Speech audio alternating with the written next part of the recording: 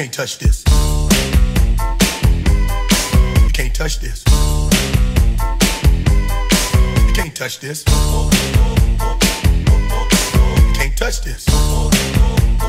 My music hits me so hard, makes me say, oh my Lord, thank you for blessing me. What am I doing? Welcome to the Circuit Clouds podcast, the official podcast of United League Baseball, purveyors of fine fake baseball since 1951 or 2003. And we are entering our 40th season and our first season with 18 teams. Thanks for the patience of our new GMs in Montreal and Seattle for putting up with long wait before opening day starts. But opening day is upon us. And as usual, we're going to do our season preview podcast. Our format is going to be familiar. Key difference, we're back to the two division alignment. So we'll be doing the East Division first from bottom to top, and then we'll move to the West. Our panel today is Glenn Reed, GM of the St. Louis Maroons, two-time defending champs, going for the three-peat. Hello, Glenn. Yeah. For the record, I have COVID and it's year-end at work, so apologies to Charlie and whoever else's team I was supposed to cover. All right. Set the bar low. I mean, let's off to a great start. Yeah. Also joining us from the LA Outlaws, Peter Vase. Hello, Peter. Hey, good evening, everyone. And last but not least, Charlie Qualls, GM of the Cleveland Barons. Hello, CBQ. Hey, guys. I feel great, and I'm still going to screw it up. Yeah, I don't have COVID, and I don't feel great. And I had a great idea of making myself an espresso at 9 p.m. last night. And then I thought I would read for a couple hours. I ended up reading for 5 hours. Fell asleep around 3, had to get up at 7. So I'm a little sleep deprived, but I'll just let my poor preparation speak for itself. I don't need any excuses. No excuses required. No excuses required, but I'm offering one anyway. Yeah, okay, fair enough.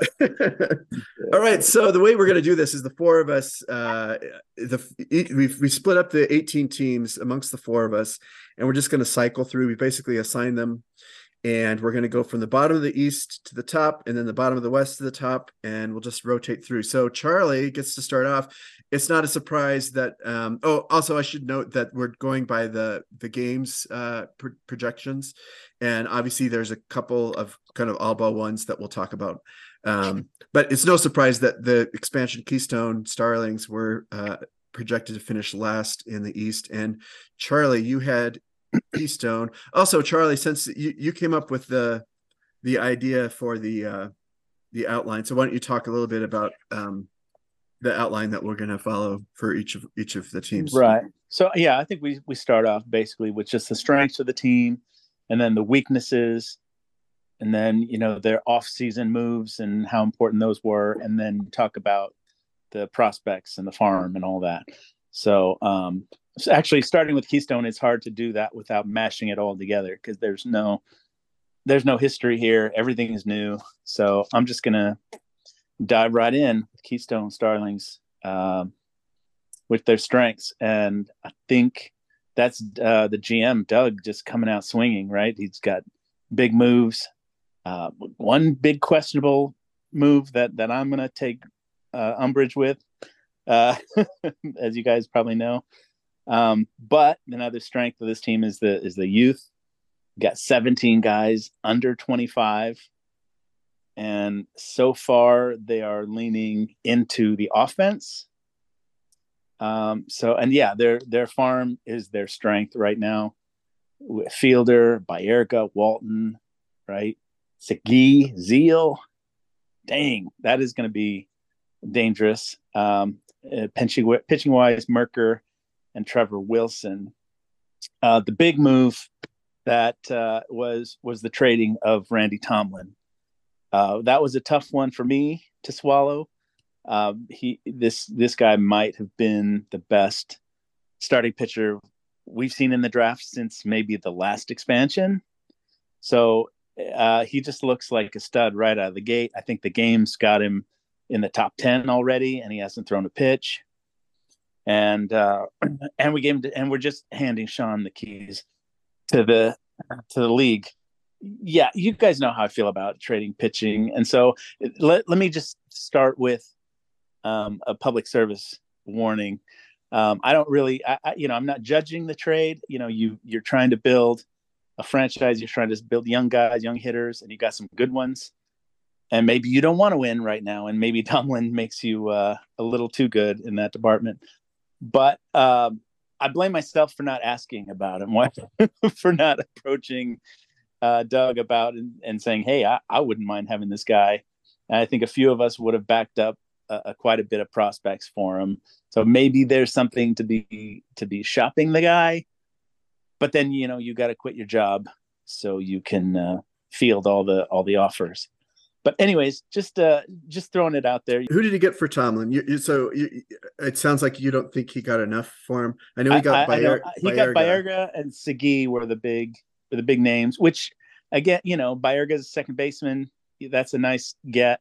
Segui's first base, so it's like maybe it's a little easier to get a first baseman down the road. So I see where he's going with this, certainly. And he could have a Toronto-style offense in a few short years like Toronto did.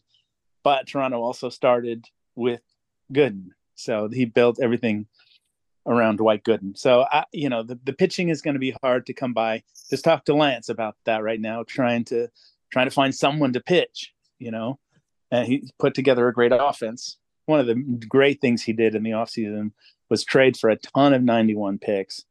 I think he owns half of the second round, which I think it would kind of be a worthy goal to try and get all the second round picks in the 91 draft, just for the heck of it. Yeah. But that's exactly what he should be doing. His rotation is fine. It's a respectable start to a franchise, right? So McCaskill, Rozema, Tibbs, Honeycutt, these guys are going to be they'll be all right. They're not going to be too embarrassing.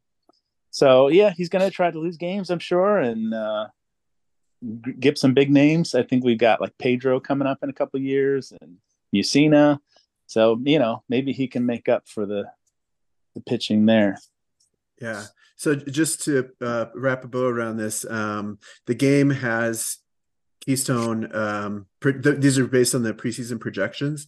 12th in offense, so kind of close to mid-table, just below average. And then next to last in pitching. So that's not surprising. And then, as Charlie noted, he has 10 extra picks in next year's draft, and 6 of them are second rounders. So he'll basically be in the same situation next year that Sean was in this year. So yeah, it looks like he's definitely building for a few years down the road. He was definitely angling more towards the hitting. Ratings wise, he has the lowest rated infield. So he was like, oh, my pitching's historically bad. Dude, it's not even close. He has the lowest rated infield because, he likes that high contact and nothing else matters, So he has the lowest infield, lowest position players. And I did some quick back of the napkin analysis. I estimate those draft picks will cost him around, we don't know because the salary slots vary, but around $11 million in first and second round picks next year. So, wow.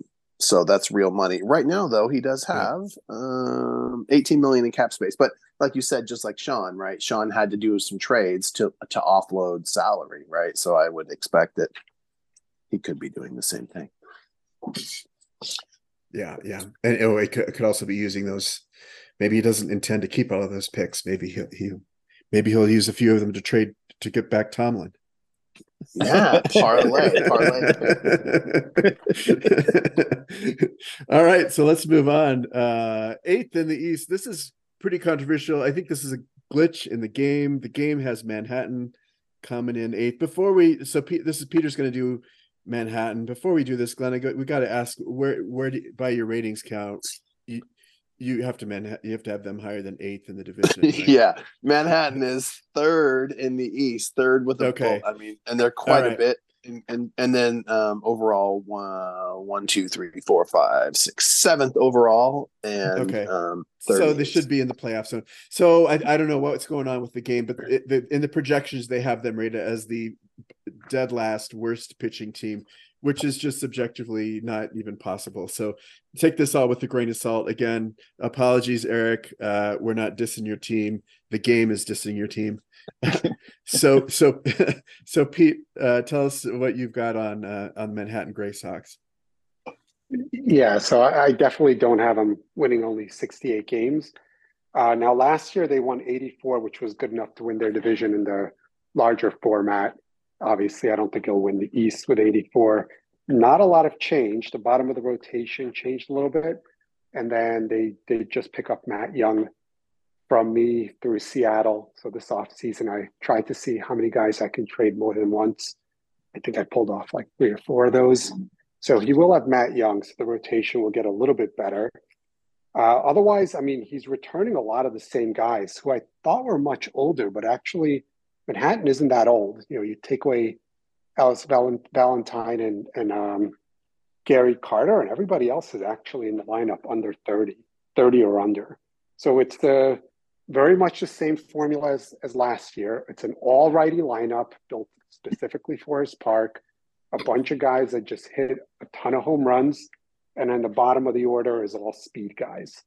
So it's just basically generate runs through home runs or stolen bases. So very similar formula to last year.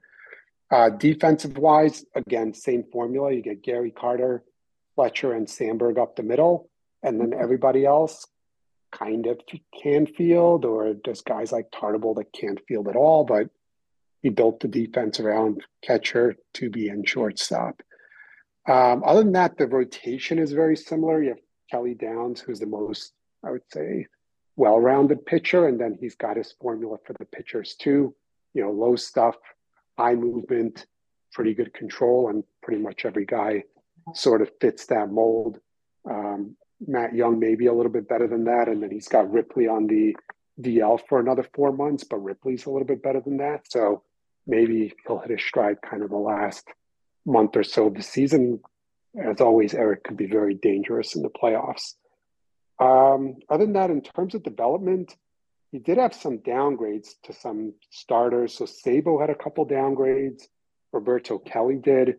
And then I think Scott Fletcher took a downgrade. I don't remember if it was contact or eye, but Scott Fletcher has been a key part for a while. And then Sandberg actually moved down from 9 contact to 8. Manhattan historically has been an offensive superstars, and it's kind of down to Sandberg as the true superstar. The rest are sort of role players. One of his role players had 50 home runs and 142 RBIs. So his role was to put up a 6.0 WAR. Yeah, Canseco. Yeah, this team, they were second in scoring last year. It doesn't look like this team's gotten any weaker at all. No, I don't think so. Like the bottom of the lineup is not super scary. I mean, you've got, Gary Carter hitting 5th, and then the 3 guys I just spoke about that took downgrades. So Fletcher, Kelly, and Sabo. But the top 4 do a lot of damage. So I think that's been the formula, and he's sticking to it, and Eric tends to win. So I'm sure it'll work again. Yeah. And Glenn and I were noting that Eric has a knack for figuring out what the bar is, how high of the bar that he has to clear, and just getting, 1 game over it. So I think, as Glenn said, he's 3rd. He's likely to be, he could be 3rd in the East, which will get him in the playoffs, but he might be the 7th or 8th overall, right? Because I think Glenn will talk about this, I'm sure. Like the West is the stronger division, so the probably will be a couple teams that don't make the playoffs in the West that finish with a better overall record than Manhattan. I mean, I would say that's almost certain. Everything you said. I mean, dude, we can go back. I don't know how far you go back. The dude's always like the last playoff team, even friggin', Craig Robinson, Manhattan, he wouldn't always win the division. So he's a master. He'll be whatever he has to do to get in. And then once he's there, he wins his 7-game series and he makes it tough. So, and like you said, he went out and got a 20 rated starter. Yeah, I think he's in for sure. All right, so let's move on. Next on the list is Cleveland. The game has them rated 7th with 73 wins. They've been on an upswing. They went from 64 to 71 to 76 wins last year. They were the 6th ranked pitching team. Okay, so a few things I need to tell you is, like I said, no, I wasn't joking. It's year end, and I have COVID, so I'm like barely functional. So I actually drafted, believe it or not, I drafted Sean to help me, so I wouldn't be like totally ass out. So I have to give Sean credit for his input, but that thing is, all the mistakes and interpretation are my own, right? So so the errors are mine. Okay, so. Well, we had talked about, should you talk about pros and cons and prospects and changes, but Jesus Christ, I mean, Charlie's like, he turned over the entire roster. So it's interesting to compare with the prior year. Like, almost everybody's different, or at least a lot of the guys are different. And it's a lot of the guys in the lineup. So I don't know if we should start by, so maybe we should just talk about the lineup, right? You just did a trade. So, but I think the argument is Whitaker will play second, and then you'll move that killer little second baseman over to third, right? And basically bench Mullinix, right? So, right. So what you do there then is you improve your OBP because Whitaker gets on more than Mullinix, and you improve your glove because Whitaker's a better glove guy than the second base who's now playing third, and he's still viable at third. So you've improved your team in a lot of ways, but you're trying to overcome the loss of Eddie Murray, who was like your big masher last year. But to do that, I think you've got Hal Morris in the lineup, right? So you've got your sort of high contact. This is more the old classic Charlie model, or the Seattle model, if you want to call it that, where you have the high contact guys and guys get on base and you got wheels and they get around. So like I say, there's been a million changes, but you add McReynolds, that's another masher. With respect to the pitching, I think the acquisition of Orozco is good. Plesac is good. Olin is amazing, right? So, I mean, I think the bullpen is really, really good. One of the things that Sean actually was keen on pointing out is the progress you made on finances, right? So Mullinix and Goose, their contracts expire at the end of the year. So that's $11 million that you get back, right? Yeah, something like that. So I'm counting on Mullinix to not pick up his option. Oh my God. I put him in the minors. He's going to be angry about it, but there you go, dude. Yeah, because so you got to come up with some way to get rid of him, I guess. But but so your defense, so it's more almost like the classic Charlie team, right? It's the higher contact, the killer defense, and the speed. So in that sense, you've kind of gone back to your roots, I would say. And you also went back to your roots with the pitching. If you look at the farm system ranking, your farm isn't ranked that high. And if you look at the age, your team isn't that young. Well, but if you look at just your starters, you have among the youngest starters, and you've got a ton, whatever the list is, Glavine, Smoltz, Migraine, McGrain's not even, I don't think, listed on there because he's injured right now. Olin, Valdez. I mean, it's ridiculous. So you have an amazing young pitching staff, but this goes back to Peter's thing that he said years ago that I've always kept in the back of my mind. It's the old thing about, do they all mature together? Can you get all the pieces to fall in place at the right time? And so that's still, I think, yet to be ascertained. Will they be above or below the 76 wins they got last year? Based on the changes that I see, and again, I'm not 100% sure if this is capturing the Whitaker trade, but they're -4 WAR, or 4.5 WAR. That's one of the biggest WAR deductions of any team. So if you just look at it on a WAR basis, that would suggest 4 wins worse. With respect to the rankings, I have you 11th, but in the East, 4th in the East. 5th in the East, 6th in the East. Sorry, it kept getting worse. Keep slipping.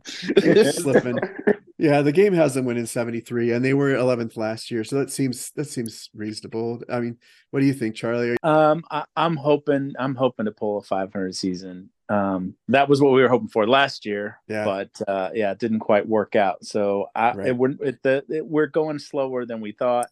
We basically want the pitching to gel at the same time. That's kind of what we're looking for, and then we'll have to just fill in the blanks with the defense and offense as we go.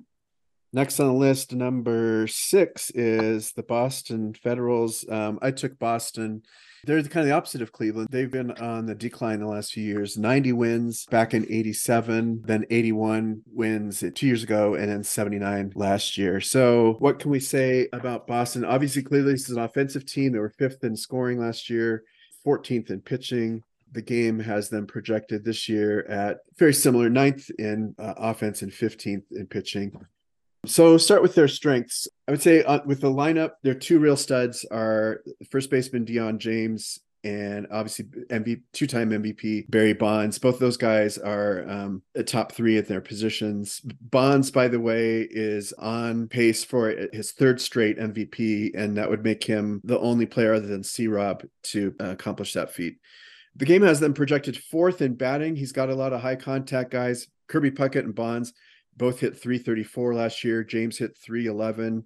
And another strength, he's got Ripken at shortstop, who's a 10, one of the few 10s in the league at any position. The weaknesses are bullpen jumped out at me as the biggest weakness. He's got Juan Nieves and Stottlemyre as his co-closers, and they're both 6.65. Might be the lowest rated closer in the entire league. It is. He did have, I guess this goes in the offseason. His one big free agent signing was Ken Howell, who's a really solid reliever. He's a 6.85. He's probably the best reliever he's got in the pen. Obviously, the defense is a concern. His catcher, Dalton, is a 5. His second baseman, Elster, is a 2. So he's playing him kind of out of position. But he did address that somewhat because he did draft Morandini with his first round pick. And if you look at the ratings, it's easy to foresee Morandini replacing Elster as the season goes on. He's also surprisingly in the lower half in the league in power, if all the power is concentrated in Bonds. Onto his system, he's ranked 5th overall. However, one major problem I see with his system is that his top 2 prospects are the same 2 positions as his top 2 position players. So that's exactly like not what you want, right? You want your prospects to be coming up and filling holes. And we'll get to that when we talk about San Francisco, about, drafting to fill in gaps. But his 2 best players are Bonds and Puckett, his left fielder and right fielder. His 2 best prospects are Moises Alou and Sammy Sosa. This is the team that's just crying out for a trade. Trade Puckett maybe for some starting pitching or something like that, and make room for Sosa or something like that. There's just a traffic jam in the outfield, and the infield is just crying out for upgrades almost every position. Also in the offseason, he lost Alejandro Pena. That was a big loss. It wasn't even free agency. He just did not offer him arbitration. So that was a big loss. He was easily the best relief pitcher last year. So that's going to hurt an already weak bullpen.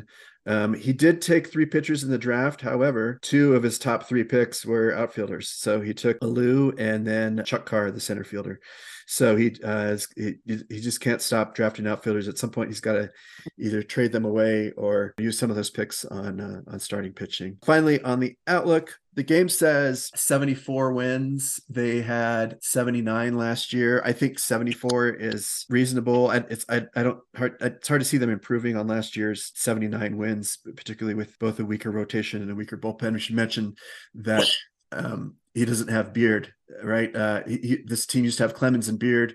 Every year we were saying Clemens, Beard, one of the best 1-2 punches. Well, Clemens has never really taken off, and then he traded away Beard last year. So his rotation's weaker, his bullpen's weaker. Probably 74 wins is about right. He's the lowest rated non-expansion team. That's surprising. Oh, really? So 16th overall? Yeah. It'll be interesting to see what he does with Clemens, he's paying $7.5 million, and I think the game has him at $9 million arbitration next year. It's like, I don't know, can you pay that guy that much? And Puckett's making $5 million. So if he moves Clemens and Puckett, that gives him $12 million. Plus he's got another 6 in cap space. So he could go after some draft picks or some prospects. It seems like that's the time for Boston to rebuild, especially on the pitching side. All right, so next on our list, 5th in the East is the Montreal Voyageurs. This is Brian's team. Joe, of course, moved to take over Florida. Montreal last year they were horrible last year. They dropped 15 games to 62 and 100, 15th, tied for 15th overall. The game this year has them projected to win 78 games, so it'd be right around 500 and right around mid-table in the East. So, Charlie, take it away with Montreal. All right, I do like this team. I think they're on the rise despite last year's hiccup, which I think part of that is their strength of nurturing the young pitching. Of course, they got Humans, who's just come on really strong, looks awesome, and Bozio and Rogers.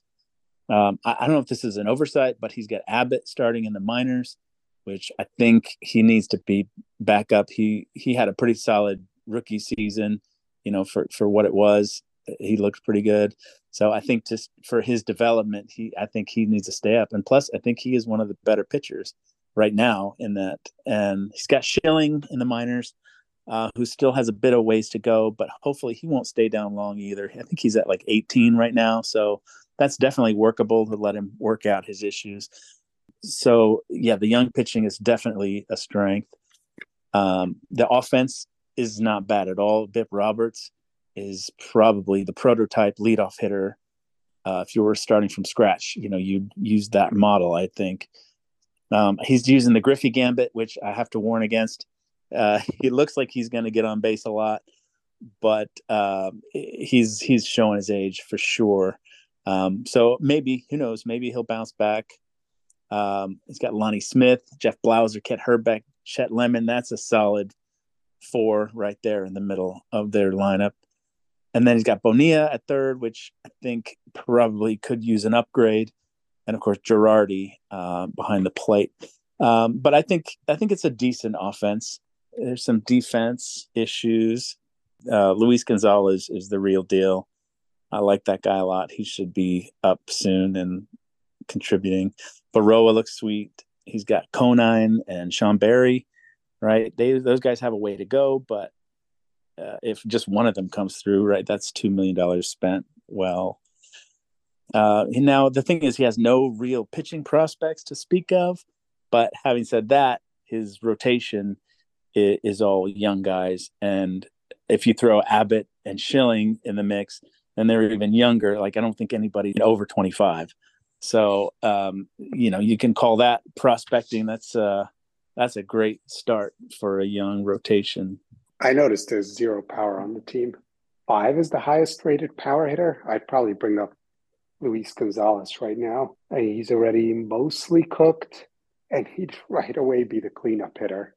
And yeah. I agree with you. Griffey may be done. I mean, I think he gets on IL more than he gets on base. So there's really no danger, I think, in bringing up the 22-year-old Luis Gonzalez and letting him take Griffey's spot, back clean up, and see what happens. He has the lowest rated non-expansion infield. And yes, his total position players are quite low. Also, his ratings total year-to-year change, he lost 14 points. That's not the greatest subtraction. The biggest absolute subtraction was 16. So he just about lost the most rating points year over year. But again, probably he's not trying to win anyway, right? He's just waiting for Schilling, right? Yeah, he's just waiting for Schilling. So probably he's like, lose 100 games again. That's fine. Well, it looks like in addition to Abbott, who is, as Charlie said, is probably the second best starter, he's got Ruben Sierra in the minors after hitting basically an MVP candidate last year, 311, 34 home runs, 111 RBIs, and he's down in AAA. So he's obviously, I think he's trying to repeat with another 100-loss season and try to get some draft picks. That's what it's looking like. A lot of the guys are balanced, at least, they're solid players. And I think Blauser is underrated, underused, and and Lonnie is just Lonnie. So, yeah, I mean, he's got Lonnie signed for $6 million to 92. He's 33 years old. If he's serious about rebuilding, then that would be, especially with Luis Gonzalez, that would be an obvious player to dangle before the trade deadline. Trade Lonnie Smith, get a bunch of prospects and picks for him, and then a rebuild with Luis Gonzalez at left field, right? Yeah. All right, let's move on. Number 4 in the East, we have the Brooklyn Superbas. Brooklyn, by the way, has lost 100 games 3 years in a row. I didn't realize they've been that bad. They were 15th in offense, 16th in pitching last year. This year, they're projected to finish over 500 at 85 and 75. And we had Pete look at Brooklyn. So, Pete, is 85 wins realistic for this team? I think so. And every time I've bet against them, they end up outperforming. But then the last few years I've bet with them and they lose 100 games. So I guess just go with whatever the opposite of what I say today is. But, the lineup doesn't look bad. I mean, you've got Griffey's a complete stud offensively and defensively. And you still got Mike Greenwell, who did take a ratings hit in contact, which isn't great, but he's still a stud. And then Matt Williams, who's been mashing home runs. Ken Landreau is still good. The bottom three are not great. I think Galarraga hasn't worked out as well as he probably would have hoped. And then Foley and Reed are basically in there just to fill spots. Pitching wise, it's also not bad. You've got Kevin Brown, Britt Burns, David Cohn, Randy Johnson, big name, but hasn't developed yet. So right now he's only rated 16, but he's got a lot of development left on the stuff side. So the pitching probably is going to be okay. I think the offense will be balanced, but okay. I'm going to guess in Glenn's ratings, he is somewhere in the middle. So it just looks like a well-balanced team. The pen does look a little bit weak, though. There's really no shutdown closer. John Wetland's the big name, but his ratings aren't anything special.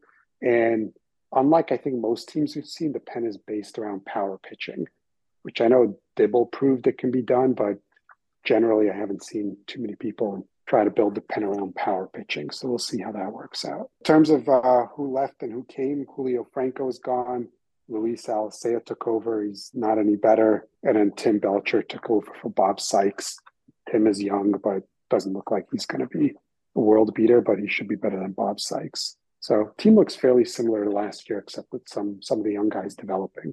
So they have to be better than 62 and 100. 85 might be a stretch. So let me I'll pick 78 wins. Very good. All right. So we're to the top three according to the game, but probably not by Glenn's ratings. But Glenn, Washington, the game has Washington picked third. They won 96 last year. They were second overall with the second best pitching. The game has them coming in third this year with 87 wins. So a drop off of about 10 games. So Glenn, what are the strengths and weaknesses of the Washington Monuments? Dude, this guy's team is, I think I said last year that there was no team I feared more playing. And then, of course, he lost Saberhagen and he almost put me out anyway, right? So with respect to strengths, he has the highest rated team in the East. He has the highest rated up the middle defense in the entire league. He has two of the top four SPs in the entire game in Saberhagen and Higuera. And they play in the most pitcher-friendly park. He should lead the league in runs allowed, so we'll see. He has the best contact. So on the offensive side, he has the best contact hitting team. This really surprised me. Well, I guess it shouldn't have surprised me because, again, we've talked before about how he basically took a lot of Lance's old Chicago Colts, from Lance's really good contact hit and run guys, and he transported them to Washington. So he has the best contact team by my measurement other than Seattle. He has made it to the playoffs 4 of the last 6 years. He won the World Series once. The other 3 seasons, he lost to the eventual champion. So he's not going out. This is not an easy out. And if you're going to win, you have to go through his team. With respect to changes, he changed his closer, which kind of seems odd. But Washington does have, or traditionally has had, by results at least, the best closer in the game. So even if you go back to the Havens year, I don't know if you guys remember, we had Brad Havens, whose ratings were 666, but he put up an ERA of 1 and had 40 saves, right? So, and again, it could be the park, it could be the up the middle defense, but whatever it is, he consistently has the best closer, even this doesn't have the best closer by ratings or the best bullpen by ratings. Like right now, I have his bullpen probably league average, but I would expect just by results that Austin Walker will be among the best closers in the game. Yeah, it looks like he traded Carlos Diaz to Atlanta for Bob Horner. Exactly. So Diaz plus a bunch of other pieces for Horner. So that was an interesting move because I think the consensus is that Horner has been in decline. Well, if you look at his WAR, he's been dropping. He's gone for 3.21 the last 3 years. So that maybe it's a questionable. We're going to raise some eyebrows. Maybe giving up a top closer and extra pieces for Horner, who seems to be on his OPS plus was below 100 last year, meaning he's a below average offensive player. The thing about Horner is, are people trading for Horner based on his past value, right? He was MVP, 5 years ago. Well, that was 5 years ago, Horner. He's not that guy anymore. But in his lineup, so again, what did he change? The only position in his lineup that changed is fielder for Horner. That's kind of weird. If you look at their just absolute ratings, they're actually very similar. So that seems crazy. But dude, Cecil Fielder, who he's replacing, has one of the most extreme left-right splits in the game. He almost has Pasqua-esque splits. And so Horner equally mashes left and right. And that is important because when your team is this good, all you care about is who am I going to meet in the short series and how am I going to do against the teams I'm going to meet in the short series. And every single pitcher on Toronto and virtually every pitcher on Manhattan is right-handed. So Cecil Fielder was a black hole in his lineup in the playoffs. And guess what? Every starter on my team is right-handed. So in every short series he's in, he has a zero contribution, whatever. He has like a crappy 5.74 or something like that. First baseman. Well, that's unacceptable.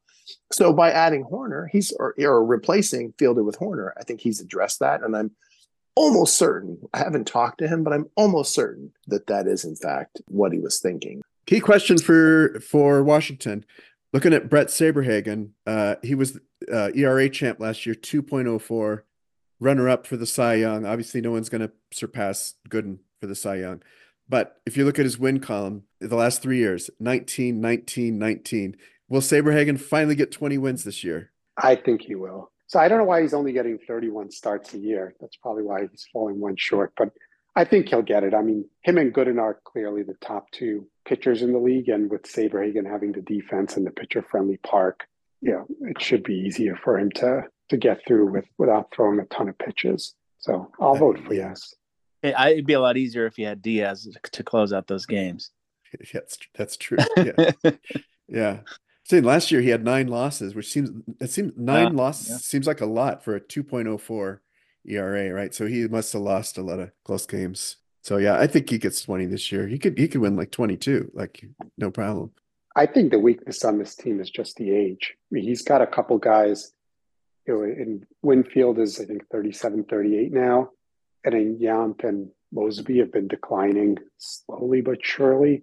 And then Bob Horner, we just spoke about, and he's got 4 guys really playing very key positions that seem to be going in the wrong direction in terms of their ratings. So, anything drastic happens in terms of injuries or further decline during the season, and this team looks a little bit different. I could add some perspective. Diaz is a disruptive personality, so it could be that was, addition by subtraction, going back to Charlie's. There you go. I mean, just going back to Charlie's thing.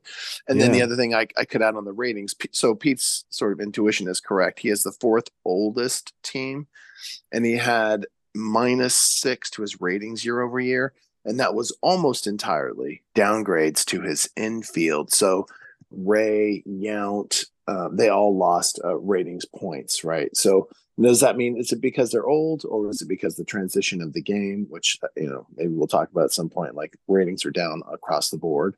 But yes, he did have a fairly sizable number of downgrades to his infield. So it could be the age is starting to show. All right, let's move on. Number 2, according to the game, is Detroit. This surprised me. In my mind, I was thinking that Detroit was in kind of rebuild. They were in teardown mode, but I guess they have been tearing down, but they've been taking a page out of Pete's playbook and just like tearing down, but still winning at the same time. They had a huge drop off last year from 90 wins to 67. They dropped from 5th to 14th overall. Mostly on the offensive side, they dropped from 5th to 13th. The game this year has them as the second best pitching team, 11th in offense. Obviously, the number one strength is their pitching. As I mentioned, they're projected 2nd overall. They have 5 quality starters, top to bottom, probably more than that. Andy Bennis, their number 5 starter, is like he would be a 1 or a 2 for most teams. But lest you think that they're only a pitching team, they have 4 300 hitters last year. Chris James, Dwight Smith, Alvaro Espinoza, and Pat Borders. Now, the last 2 of those, Espinoza and Borders, basically overperformed. I don't see those guys hitting 300 again. And then he has Kevin Mitchell at third base, who is rated, he's the 6th best third baseman in the league. And he's got Finley, who's an 8 in center field. So he's got, a couple studs out in the field. For the weaknesses, I just said that his pitching was rated 2nd. The potential issue is that his 1 and 2 starters are both rookies. So we've already talked a lot about Randy Tomlin. He's got him plugged in as his ace, and then Chris Nabholz is second. So usually when you have a team with two rookies at the top of the rotation, those are usually like 100 loss teams, or or like think of like Cleveland a couple years ago. McGrain, Glavin. And usually that's a rebuilding team, but here we have a team that is projected to win 88 games, and they're running out two rookies. Of course, these aren't just any rookies; they're pretty, as Charlie mentioned, Tomlin is kind of the cream of the crop. I should also mention they're not the only. His closer's not a rookie, but his closer, Mikey Stanton, is 21. 6 of his 11 pitchers are 23 or younger.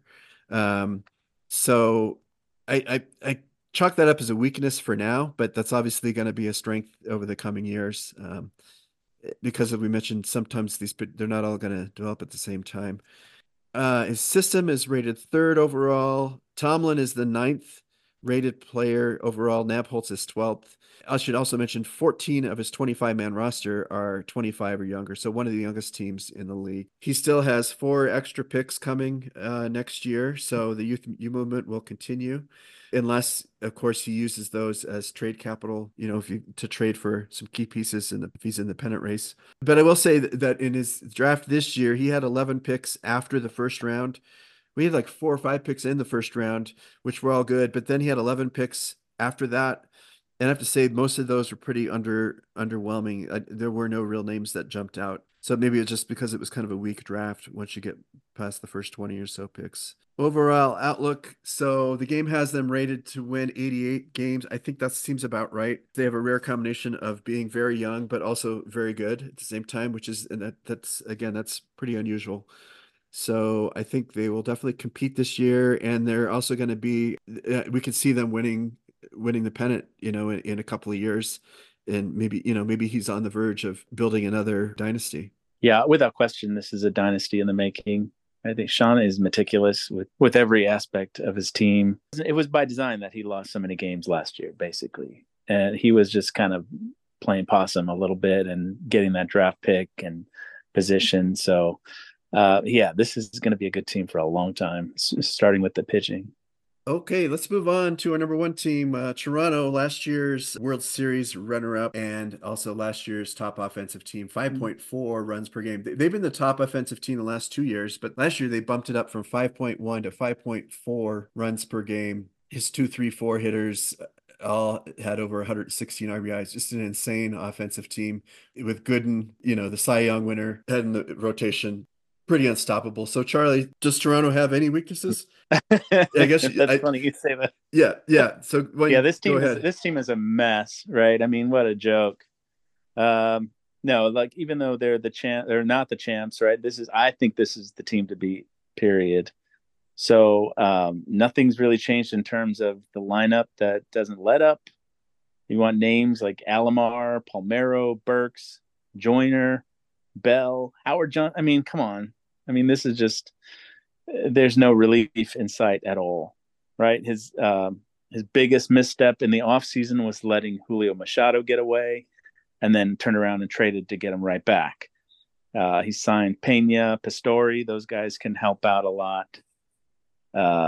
What else? His weaknesses, I guess we want to say defense, but I mean, not really. They're not the worst by any stretch. Alomar and Duncan up the middle. That's not a terrible combo. Burks is a 4 in center, but he's got speed and range, so that doesn't hurt you that much. McFarland, there it is. There's your weakness. McFarland's glove. Finally. McFarland's glove. That's it. But then he's got Pena to back him up. So I cannot see any weaknesses. And you think, that a team that's already stacked is going to have no prospects, but he's got Juan Gonzalez, who may be the number 1 prospect. He's a one-man farm system. I don't see any weaknesses. Anybody else? I think the defense may be worse than you've got him rated. I mean, every year we say the same thing. He has the worst defense in history, and it's still the worst defense in history. Yeah, but he out hits it. It doesn't matter. I mean, he's got 5 guys with more than 33 home runs. His 6th best hitter hit 305. George Bell had 93 RBIs, and that was 5th on the team. Right. So it's like, it almost doesn't matter. The strength of his offense way more than compensates for the weakness of his defense. Also, we just briefly touched on Gooden. Obviously, the guy's a stud. He's on pace to win his 3rd straight Cy Young Award, fifth Cy Young overall, by the way, which would tie him with Larry Dierker for the most Cy Youngs, and he's 25. So that's freaking scary. What I think is weird is that McFarland is even in his team. It's because he's from Stockton, California. No, Woohoo! are you serious? Yeah. Are you serious? Yeah. Oh, That's what it dude, says that's right here. I think that guy went to high school with my girlfriend or my wife. Sorry, my girlfriend. That's Hey-o. Breaking news. All right, I think we're done with these. We should call it. Move let's along. We're gonna stop moving along. Break it down.